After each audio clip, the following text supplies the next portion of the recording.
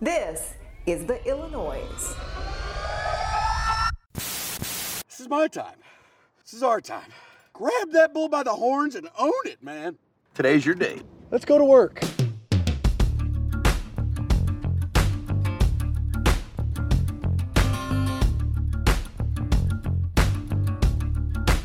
Welcome to the Illinoize podcast. The Illinoize. Cutting through the noise of Illinois politics. Here's your host, Patrick Fingston. Hey there, Patrick Fingston here. I write theillinoise.com. Welcome to our almost weekly podcast live stream. And hope you are having a good week as we're 20 days from Election Day. A lot going on in the state of Illinois and in our politics. And coming up today, we'll talk to one of the candidates for Secretary of State in the state of Illinois, State Representative Dan Brady, Republican from Bloomington. He's the Republican challenger in the race. He's facing Democrat Alexi Janulius.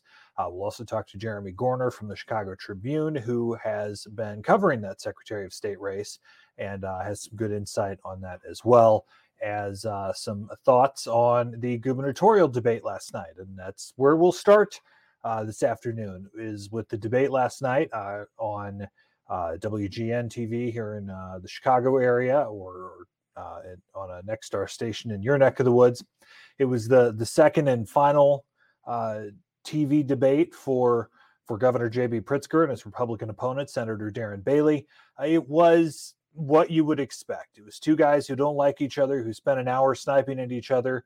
We didn't really learn a lot. We didn't really get a lot of detail as we are perilously close to Election Day. We didn't get many details or plans for what either man wants to do, and even on some of the most important issues. For instance, crime. When asked for his specific plan to reduce crime in the city of Chicago, Darren Bailey didn't have a direct plan. To let the people know that help is on the way and things can be better. And I want to remind you, 4.5 months ago, as I stood right here and made that comment, within 6 hours later, a homeless man was put on fire in Chicago. And so I've been thinking about that since you keep bringing the situation up, and I've got a new name for Chicago. I'm going to call it Pritzkerville, because every one of Governor Pritzker's extreme policies are destroying the city. Out of control crime, devastated education, the fact that corporations are packing up and leaving every day. No, I think Pritzkerville fits quite well, because Governor Pritzker, it's time for him to own it. Chicago is the nightmare called Pritzkerville, and it's still 2 weeks from Halloween. That, of course, was the response to his calling Chicago a hellhole repeatedly, and what he was going to do about it. Of course, no plan there, just more lobbed bombs from Bailey.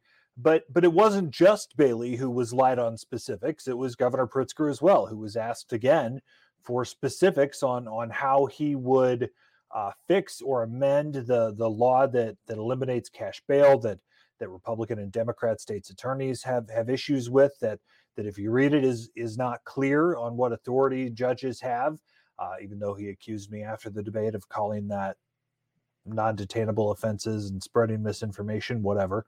But it was also from the governor, who had few details as to how he would actually make changes to that law. Look, the folks who are critical of the Safety Act and who are spreading disinformation want to let violent criminals out of jail on January 1. That's not what the Safety Act says.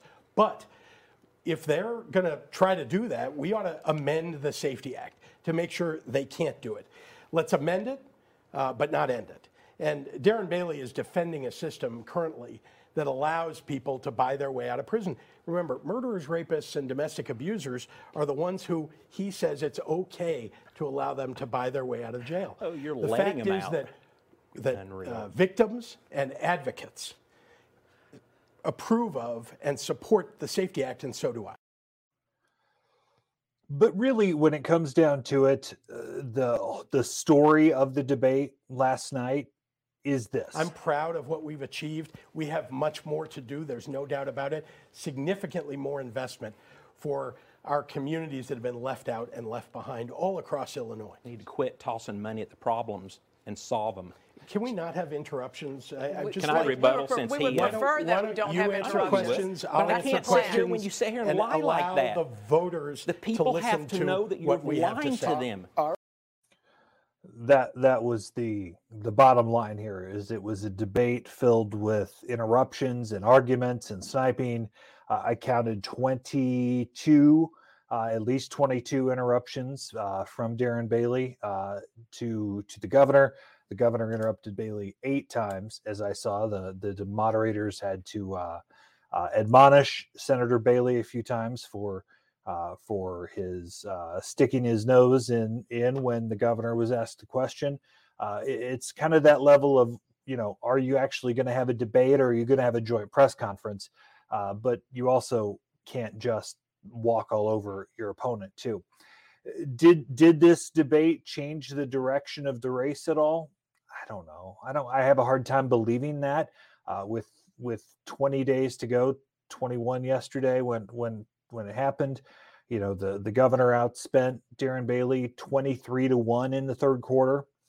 So it's just a giant hole for Bailey to try and dig out of, and he needed to find a way to change the narrative, and I don't know that he did that. So those clips, by the way, courtesy of WGN TV in Chicago.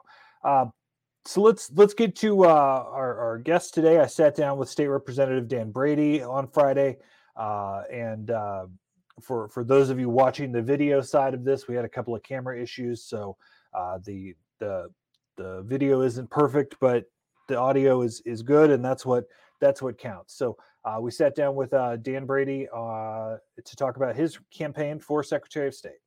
Joined by State Representative Dan Brady. He is the Republican nominee for Secretary of State in the state of Illinois, state representative from Bloomington. Dan, let's start here. You're a funeral director by trade, a county coroner before you became state representative. How does that relate to the services? How does that background make you the qualified guy for Secretary of State? Well, thanks for the opportunity, Patrick, first off. And I would say that my background lends very well to the Secretary of State's office, from business, private business, to county government service, to presently a state representative. In that time, especially in the county service, organ and tissue donation was a passion of mine, and I began working closely with Secretary Jesse White and others related to organ and tissue donation at that time. I also was very much compelled to try and see about distracted driving, drunk driving, and I had a program where the courts actually had an alternative sentencing program through McLean County Coroner's Office and the 15th Judicial Circuit that I was actually won an award nationally for as an alternative sentencing program for youth for DUI offenders. Those type of areas all are part of the Secretary of State's domain, if you will, and operations in the office. And so I think that really got me thinking about the office more and the appeal that it had, not just in those areas of distracted driving of teens, senior services, organ tissue donation, but business articles of incorporation and the office being the chief record keeper of the state of Illinois, the chief librarian of the state of Illinois. All those areas were something that I had a role in, whether that be private business, whether that be county government, or my service as state representative, and legislative related to that. For instance, first person consent, I was co-sponsor and worked on a task force on that.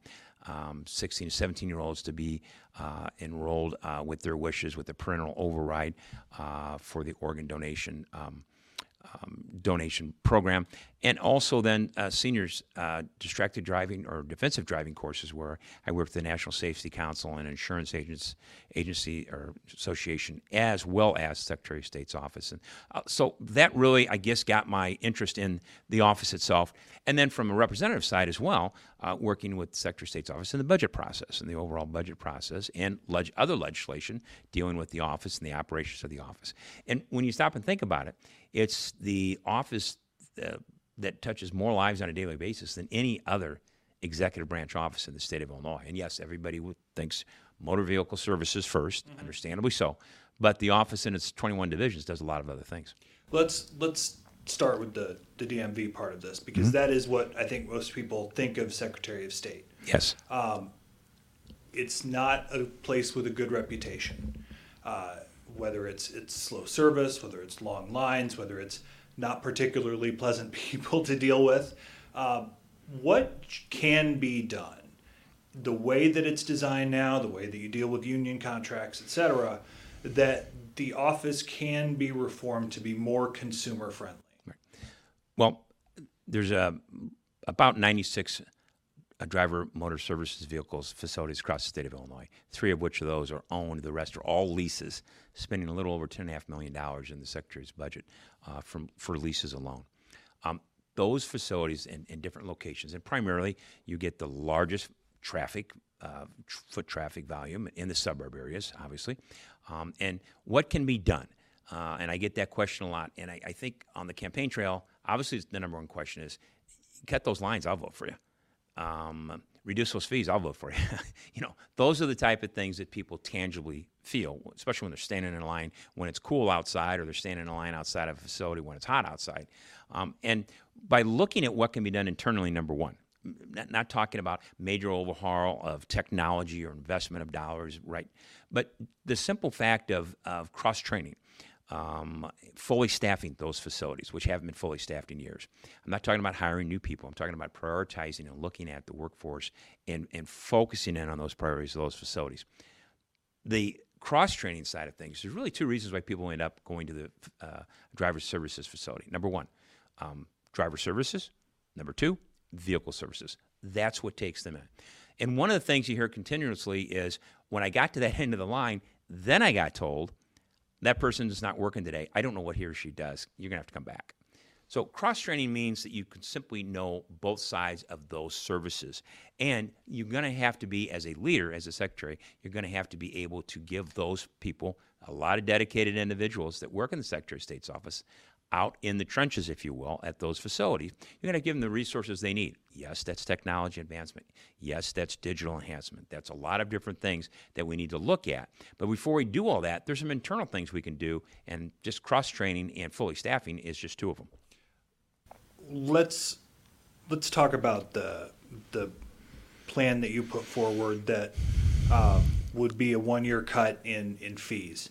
The cynic in me says, Dan, that's a gimmick trying to buy votes. Obviously, obviously people want a fee cut. That's obvious. But we're talking $500 million. I mean, we're not talking about a little break that's not going to have a big impact on the budget. Well, first off, you're talking about close to around $7 million to the operations budget of the Secretary of State's office. Number one, how would you fill something like that? Well, just one idea of spending about $3 to $4 million in mailing license plates when we have people that are going to these facilities across the state of Illinois, delivery. They're going to these outlets, and then maybe we could reach out to those people to come pick up their plates. There's $3 to $4 million right there. Obviously, other bill tightening and talking to some of the staff and retired individuals. They have some of the best ideas in the Secretary of State's office on how to improve things. And I learned that from appropriations as state representative, in particular in higher education, listening to those in the rank and file, if you will, with some of their great ideas. Yes, the other side of things, you're talking about the actual budget itself when it comes to road construction, when you're talking to the capital side of things. Right now, we've suspended a little bit the gas tax. We've suspended the grocery tax up until the end of the year. There would be somewhere around $300 million that would come back in after that suspension of the gas tax is fully done. What I was talking about was a temporary reduction of $50. Now, when we talk about that publicly, a gimmick? No, a reduction that comes from people that you hear on the campaign trail continuously tell you, could you reduce those fees? And why not look at something and discuss something? Because, quite frankly, we did that in the General Assembly when it comes to the trailer fees. When it was increased by $100, and then the outcry of the general public, it was reduced by the General Assembly back to the original fee that it was. So it can be done. Now, with the suspension of the tax of whatever percentage it is right now that's supposed to be done at the end of this month, or I'm sorry, December, that's going to put more money in the coffers of the road fund, if you will. And so some form of reduction in license plate fee renewals, I think, is very doable. Now, you're going to have the appetite from the General Assembly in which to do that. But I think that the public's certainly ready for anything like that. There's a technological aspect here, though, that the Secretary of State's office needs a significant technology upgrade. Yes. It's archaic. Try to use the Secretary of State website to look up LLCs, and it's a pain in the butt. That's going to come at a cost. How do you build that in, especially if you're cutting into your operating budget in the first year? One of the things I've talked about is the potential of partnering with community colleges across the state of Illinois. Now, I'm not talking about taking a magic wand and saying that drivers for services of 96 facilities are now all going to move into our 38 college campuses of community colleges across the state. I'm saying let's look at specific areas that have the highest foot traffic, the greatest delay in time, and let's look at where nearby there might be a community college that wants to potentially lease space.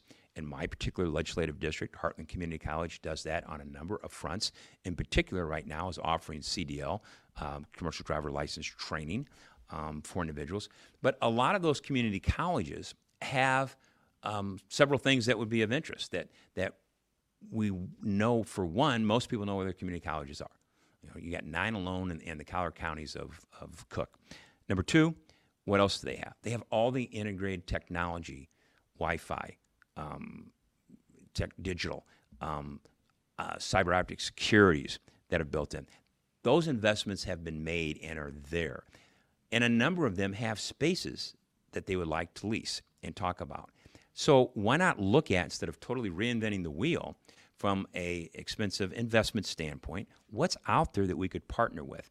A couple other things they also have. Number 1, public transportation.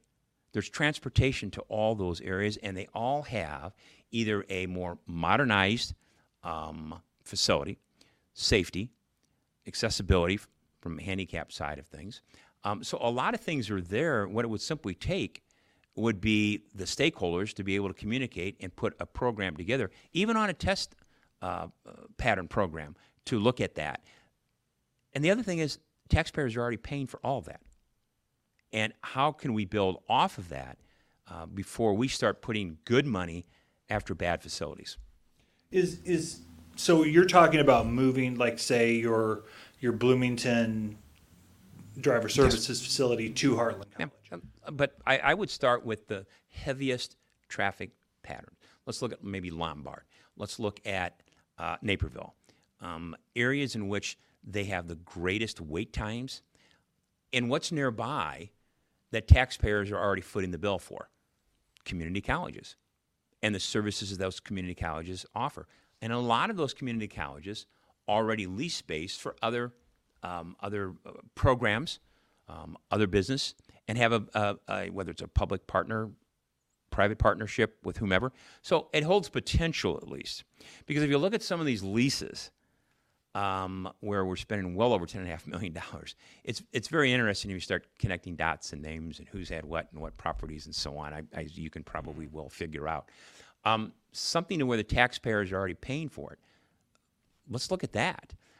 But yes, there has to be that technology upgrade and more remote services. Now, to the Secretary of State's credit, online has improved, at least from the appointment standpoint.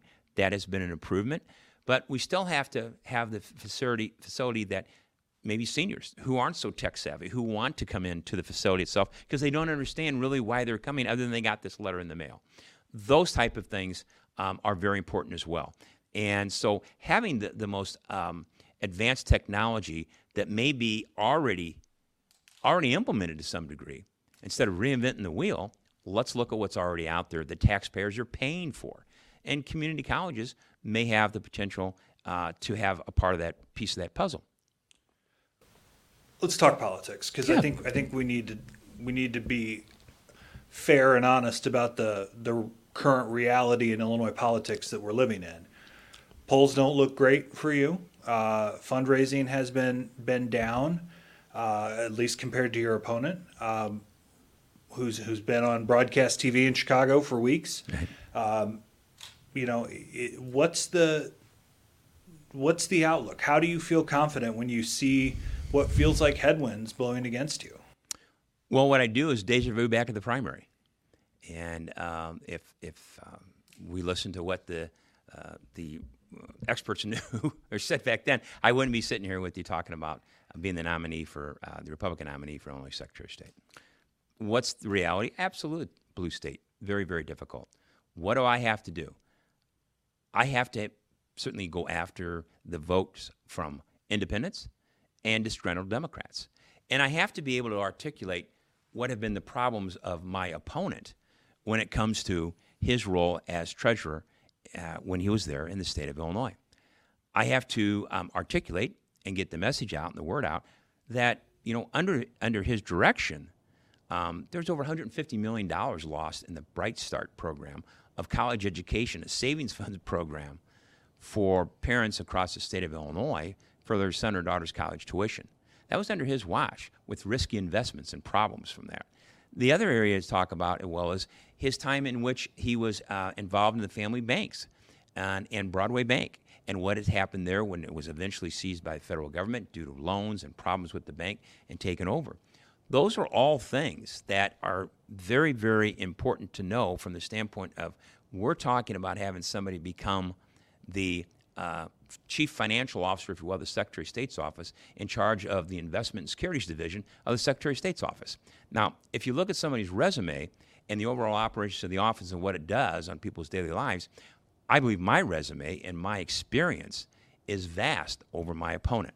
Yes, getting the message out, very difficult. But I will outspend $1 million in a primary. I'm well outspend that right now. The polls, I don't know that I put a great deal of credence in polls. However, each poll that we're seeing, we're creeping up little by little. Now, that's something that is very, very encouraging. Is there enough time for all this? We'll have to wait and see. But I don't know that the voters are totally engaged just yet. But those are the type of things in my travels, my work ethics, and basically living and staying north of I-80, where the total volume of votes is the plan that I've been operating under. And I think, quite frankly, the more time you invest and the more you are able to connect, it obviously helps. But yes, mismatch for resources is very difficult, but we keep charging up that hill that I keep talking about, and I think we're making headway. Do you feel like the ethical questions that have surrounded Alexi Giannoulias, the Broadway Bank situation specifically, that was a major factor in why he lost the Senate race in 2010? Is that a disqualifying issue to you, even though there was no allegation of any wrongdoing on his part? Well, I think that's yes to answer your question. I certainly anybody with a record. I'm not one of these individuals that it's this politics of personal destruction. I try and look at what's a legitimate record and what occurred under his watch. So important to me as a minority spokesman on appropriations of higher education in Springfield is the mismanagement of the Bright Start program. And then when that was all unfolded, I guess you might say, and finger pointing starting, and then finally you get to a point where you're talking about a resolution, and then those families get less in a settlement package than they were supposed to get initially that was rolled out. Those are the things that when people stop and think about it, they're like, oh, wait a minute. That was the guy who did that. Yeah. And the other thing to keep in mind, as I said earlier, there's a Securities Investment Division of the Secretary of State's office that tells people how to invest their monies. I think having someone that has a bio that hasn't had a problem of over $150 million of losing funds for a college education program, as well as other private banking issues, is certainly the type of person that one would say, I don't think I want that person as my management investment person telling me about what are good securities and good investments via the Secretary of State's office. So all that plays into it. And then I think the other side of things is really what people I come in contact with across the campaign trail. They're really looking for the party of efficiency out of the Secretary of State's office. I don't know that it's as R&D as the office of governor or some other office statewide, but certainly efficiency. When that mother or father who has a son or daughter on an organ awaiting transplant list, they don't care if that organ is coming from a Republican or a Democrat. What they want to make sure is that the organ donation registry is as current as possible, functioning with our hospitals, our programs of those who are responsible for organ and tissue donation in the state, and making sure that all the communications are working through the Secretary of State's office to make sure those donations can occur and occur as quickly, safely, and healthy as possible. That's what people want to see out of the organ and tissue program that I've been working with the Secretary of State's on. Is Darren Bailey a drag on the Republican ticket? I don't know that he's a drag on. I will say this about Darren Bailey. It certainly is an individual that has more organization and has worked hard. Again, an individual mismatch for resources. I was asked, are you going to be, an individual that partners and endorses and all those type of things? Look, I haven't been asked to give advice on anybody else's campaign. I'm trying to run mine. I came off of a Republican primary where some individuals thought they knew more than everybody else. And they thought it was better that because they were saying this person is the right choice, that person is the right choice, this is the way it should be because we know best, because we have the most money.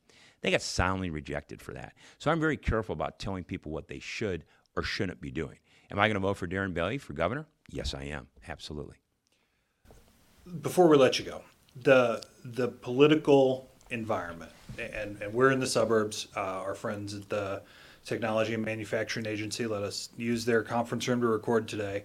So we're in Schaumburg, but it's suburban Cook, DuPage, Lake, Will, etc. These are places that Republicans have struggled mightily in recent years. Yes.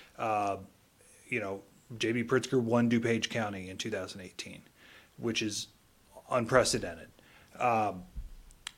Suburban women polls are showing this. They are hesitant to vote for Republicans, whether it's Trump, whether it's Bailey, whether it's abortion, whether it's just the fact that you're a white dude from downstate. And I say that as a fellow white dude from downstate. How do you ease the concerns that a large block of the voting public has with Republicans in general when they talk about this race, which isn't necessarily straight down the partisan ideology line? The way I do it is my track record. My track record in the legislature of being an individual who's seen moderate, bipartisan, somebody who can sit down and try and figure out how we resolve the problem instead of being a flamethrower of coming in and creating more of a problem, one. Looking at this particular race of mine right now, Governor Pritzker giving my opponent most recently $1 million. He just can't help himself. He's a Democrat through and through. I'm an individual who's a public servant through and through. I'm an individual who believes that even though ideologically we may be different in some areas, I'm not going to give you some litany test and you have to go by this or that. And hopefully the same courtesy and mutual respect is extended from those who meet Dan Brady. It has been by groups that have endorsed me. The largest union in the state of Illinois, the IEA, the teachers union, endorsed me, the only Republican of any statewide candidate on the statewide ticket. Everybody else was a Democrat. I think that speaks volumes. Fraternal Order of Police, those individuals that deal with roads, investigations, have endorsed my campaign. ABATE of Illinois, the motorcyclists, who have obviously very big concerns about motorcycle safety across the state of Illinois, have looked at my platform, met with me, interviewed with me, and have endorsed me. Chicago Local 2 Firefighters Union has endorsed me. The Associated Firefighters, the Chamber of Commerce, whether it's historically a Democrat group or perceived to be a Democrat group, or that it's more of a business group, I've been able to bring those groups together. And again, this is an office, as I've said, I think more people focus on the party of efficiency they want to see coming out of the Secretary of State's office than whether the Secretary is a Republican or a Democrat. All I can do is continue to work as hard as I possibly can and remind people that I think what the Secretary's office needs as well right now is an individual engaged, energized, and is going to be the leader that those employees, those over 4,000 employees, need to see, need to hear from, interact with, and know that they're appreciated for what they do. I believe I'm the right person for that. Representative Dan Brady, Republican candidate for Secretary of State. Representative, thanks for the time. Thank you very much, Patrick. Good to be with you. All right, that's Dan Brady, state representative, Republican candidate for Secretary of State. For the record, we've invited Alexi Janulius for a sit down. The Democrat will let you know if they agree to a conversation with us. All right, we're pleased to be joined by Jeremy Gorner. He is a new political reporter at the Chicago Tribune, recently moved from the crime beat to the political beat. He's based at the state capitol in Springfield. Jeremy, I specifically wanted to have you on to talk about the Secretary of State's race, which I know you've been covering. The common sense, the regular thinking is that this is Alexi Janulius's race to lose. Is that kind of how you see it? Any other constitutional office like treasurer, comptroller, attorney general, where I think that one you really needs to ask, does the average voter really truly know the functions of these offices? And I think it's, when we think of Secretary of State, we think, oh, this is where I go to get my driver's license renewed or take a driving test. And, sometimes the lines can be a little long. But so it's an office that is often looked at as, nonpartisan, whether you're a Democrat or a Republican. Do you have the ability to be a good manager and operate an office with more than 4,000 employees? However, it is an office. The fact of the matter is it is an elected office. And in Illinois, being the blue state as it is, are voters really going to care about everything I mentioned, the operations of the office, et cetera? Or are they going to care more about Alexi Janulius is a Democrat and Dan Brady's a Republican?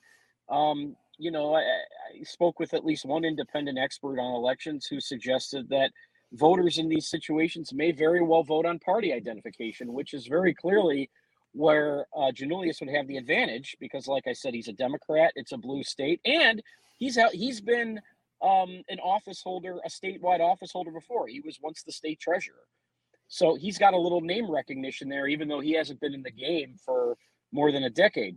Dan Brady, on the other hand, he won his, if you look on paper, he appears to be very qualified to run the office because as a legislator, he's worked with Secretary of State Jesse White on a lot of issues over the years in the state legislature. Everything from, like organ and tissue donation, for example. That was a big issue for Brady, especially, with his background as being once being a coroner in McLean County. And also in this last primary, he went up against a Republican challenger who was backed by the billionaire Ken Griffin, who had a slate of candidates where he was just whom he was just throwing money at, but that didn't deter Brady in the primary. So he's really kind of brushed off concerns when I've spoken to him about being underfunded compared to his opponents. But Alexi Janulius is obviously totally different. He's got a lot more money than Brady, and it's going to really be an uphill battle for Brady money-wise. But I know that is still an issue that, Brady's basically kind of running on his resume and how he's worked with the Secretary of State in the past, not so much how much money he has in his campaign account. Janulius has been, and I started covering Janulius when I was a reporter back when he was running for treasurer in 2005. So yeah, I think that makes me feel a little old at this point. But, when he was just a bright-eyed 30-year-old kid when he was elected. But sure. He has run this campaign very differently than he acted as treasurer. Maybe it's because he's a little cynical after the Senate race in 2010, but he has been very quiet, very concentrated on paid media instead of getting out, doing interviews and being in the public. Don't get a ton from his campaign. What's Janulius's line of thinking here? I think it's, I couldn't tell you what his line of thinking is. I just know that I've asked him, or I shouldn't say asked him. He's talked about before why he wants to run again. He's, in the time that he was state treasurer, he's gotten married, started a family, and said that kind of factored into, basically wanting to make a difference again. And get into public life. As part of his talking points, he's basically has said, well, despite not being an elected official for over a decade, I never left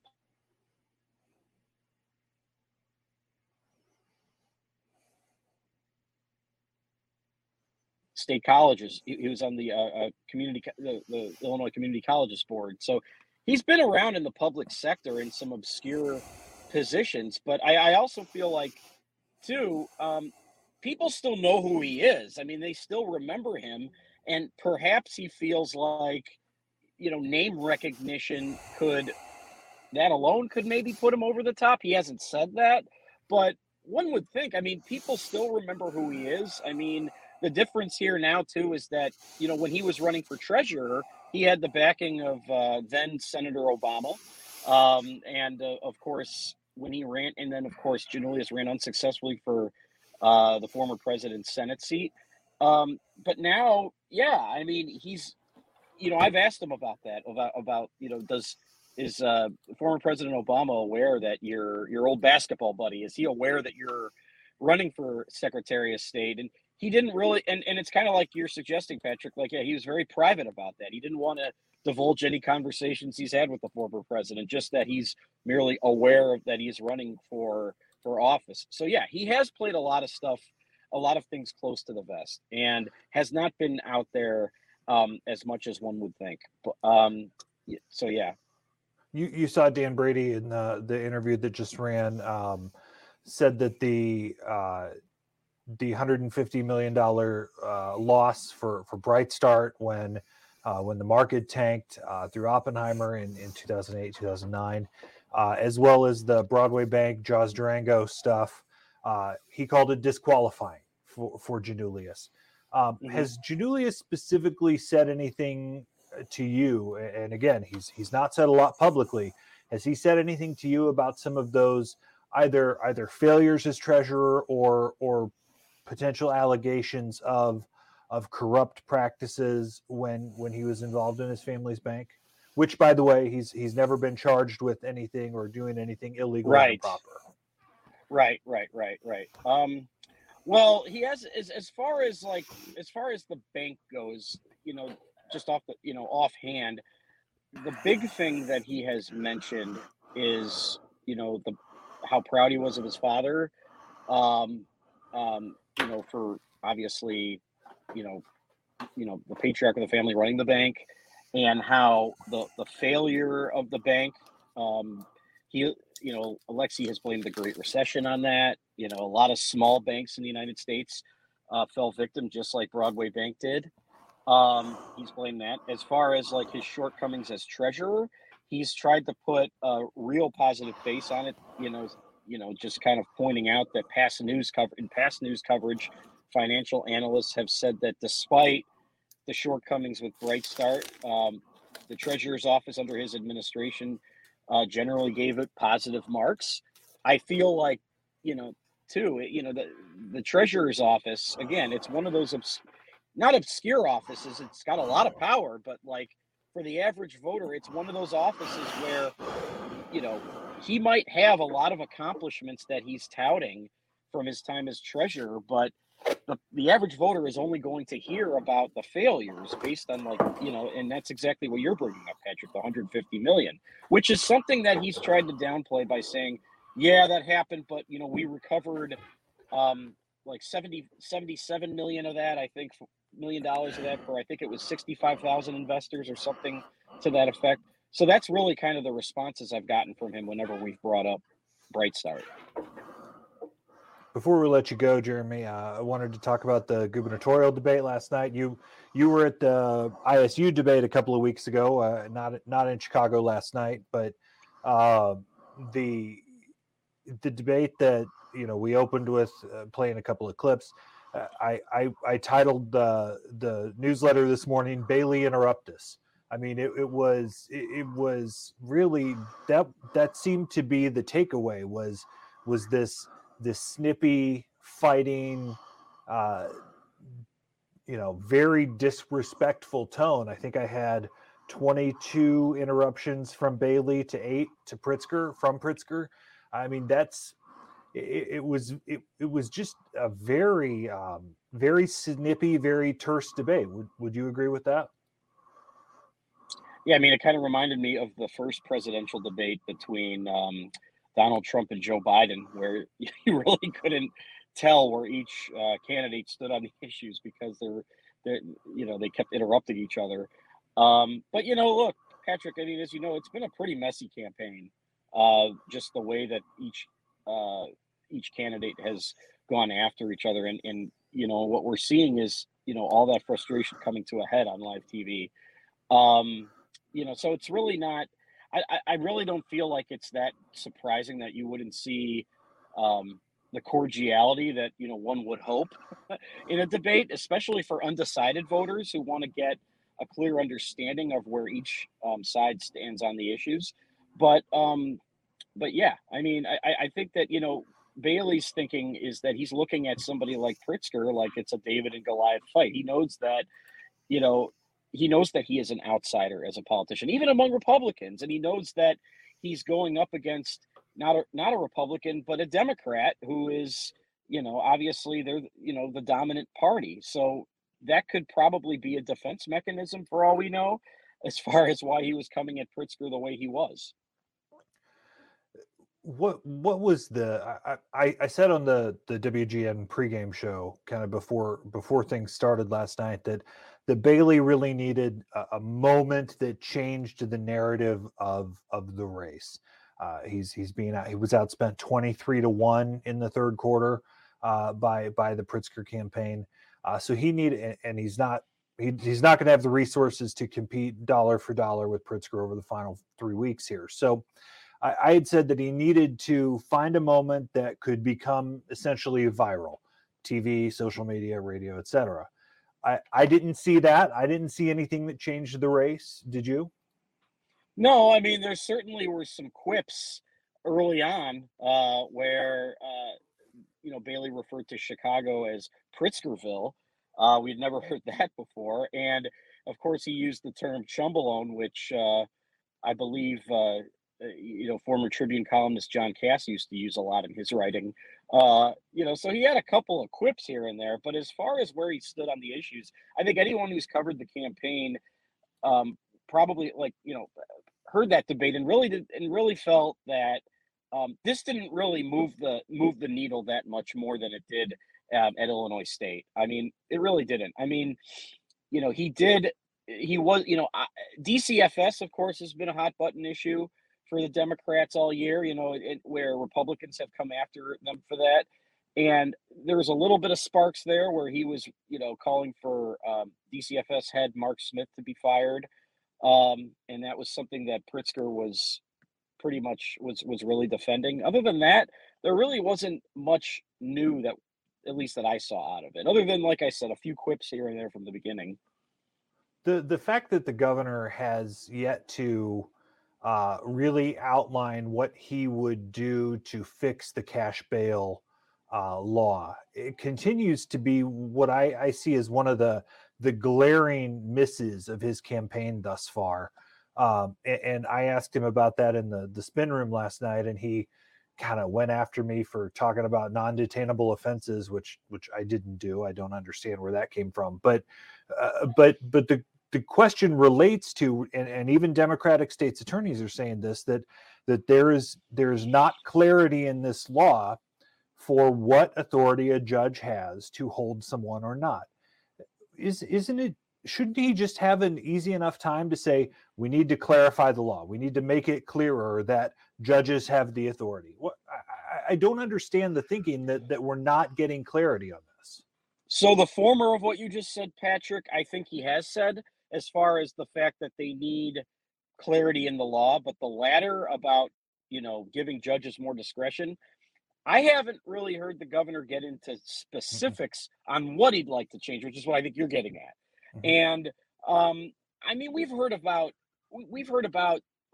about some changes privately that the legislature would like to make, right? Like there's a section, for example, about that's going to requires law enforcement to write tickets in lieu of an arrest, where that for certain misdemeanors, one of them being trespassing. And that scared a lot of, like the layperson who reads that or hears that and says, oh, the police can't arrest anyone for trespassing anymore. Well, I mean, that's ridiculous. I mean, of course the police can if they're deemed a threat.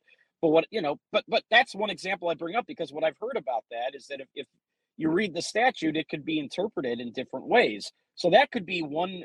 I've heard that could be one point of contention going into veto session that they might look at. So I guess the point in bringing that up is that he's not getting that granular into detail about specific things in the law that he would want to change. Would you expect a governor who's speaking from 10,000 feet above everybody to? I don't think so. But at the same time, even broadly, I mean, the governor has largely, like you're pointing out, has stayed away from getting too specific about what changed on what he thinks changes should be made. Jeremy Gorner from the Chicago Tribune. Jeremy, appreciate it. Check out his stuff on Twitter. Check his stuff out in the Trib. Appreciate your time, and we'll talk to you soon, my friend. Thanks, Patrick. All right, that's Jeremy Gorner from the Chicago Tribune. Thanks to Jeremy for taking some time with us today as well. We're 20 days to the November 8th general election, and it can't come fast enough, right? It's after these two debates of obfuscating and interrupting and fighting, and the political ads that are sometimes based in science fiction. This cycle, it's been one for the record books, but we're almost there, and we'll get back to the job at hand of actually governing once the election wraps up. So thanks so much for taking time to either watch with us if you're on our live stream or listen if you're on our podcast. Sign up for our daily newsletters at theillinoize.com, ILLINOIZE.com, and keep us updated. We'll keep you updated on Twitter, on Facebook, all those social media channels. Look us up, and we'd love to have you there. Thanks so much for joining us. Have a great day, everybody.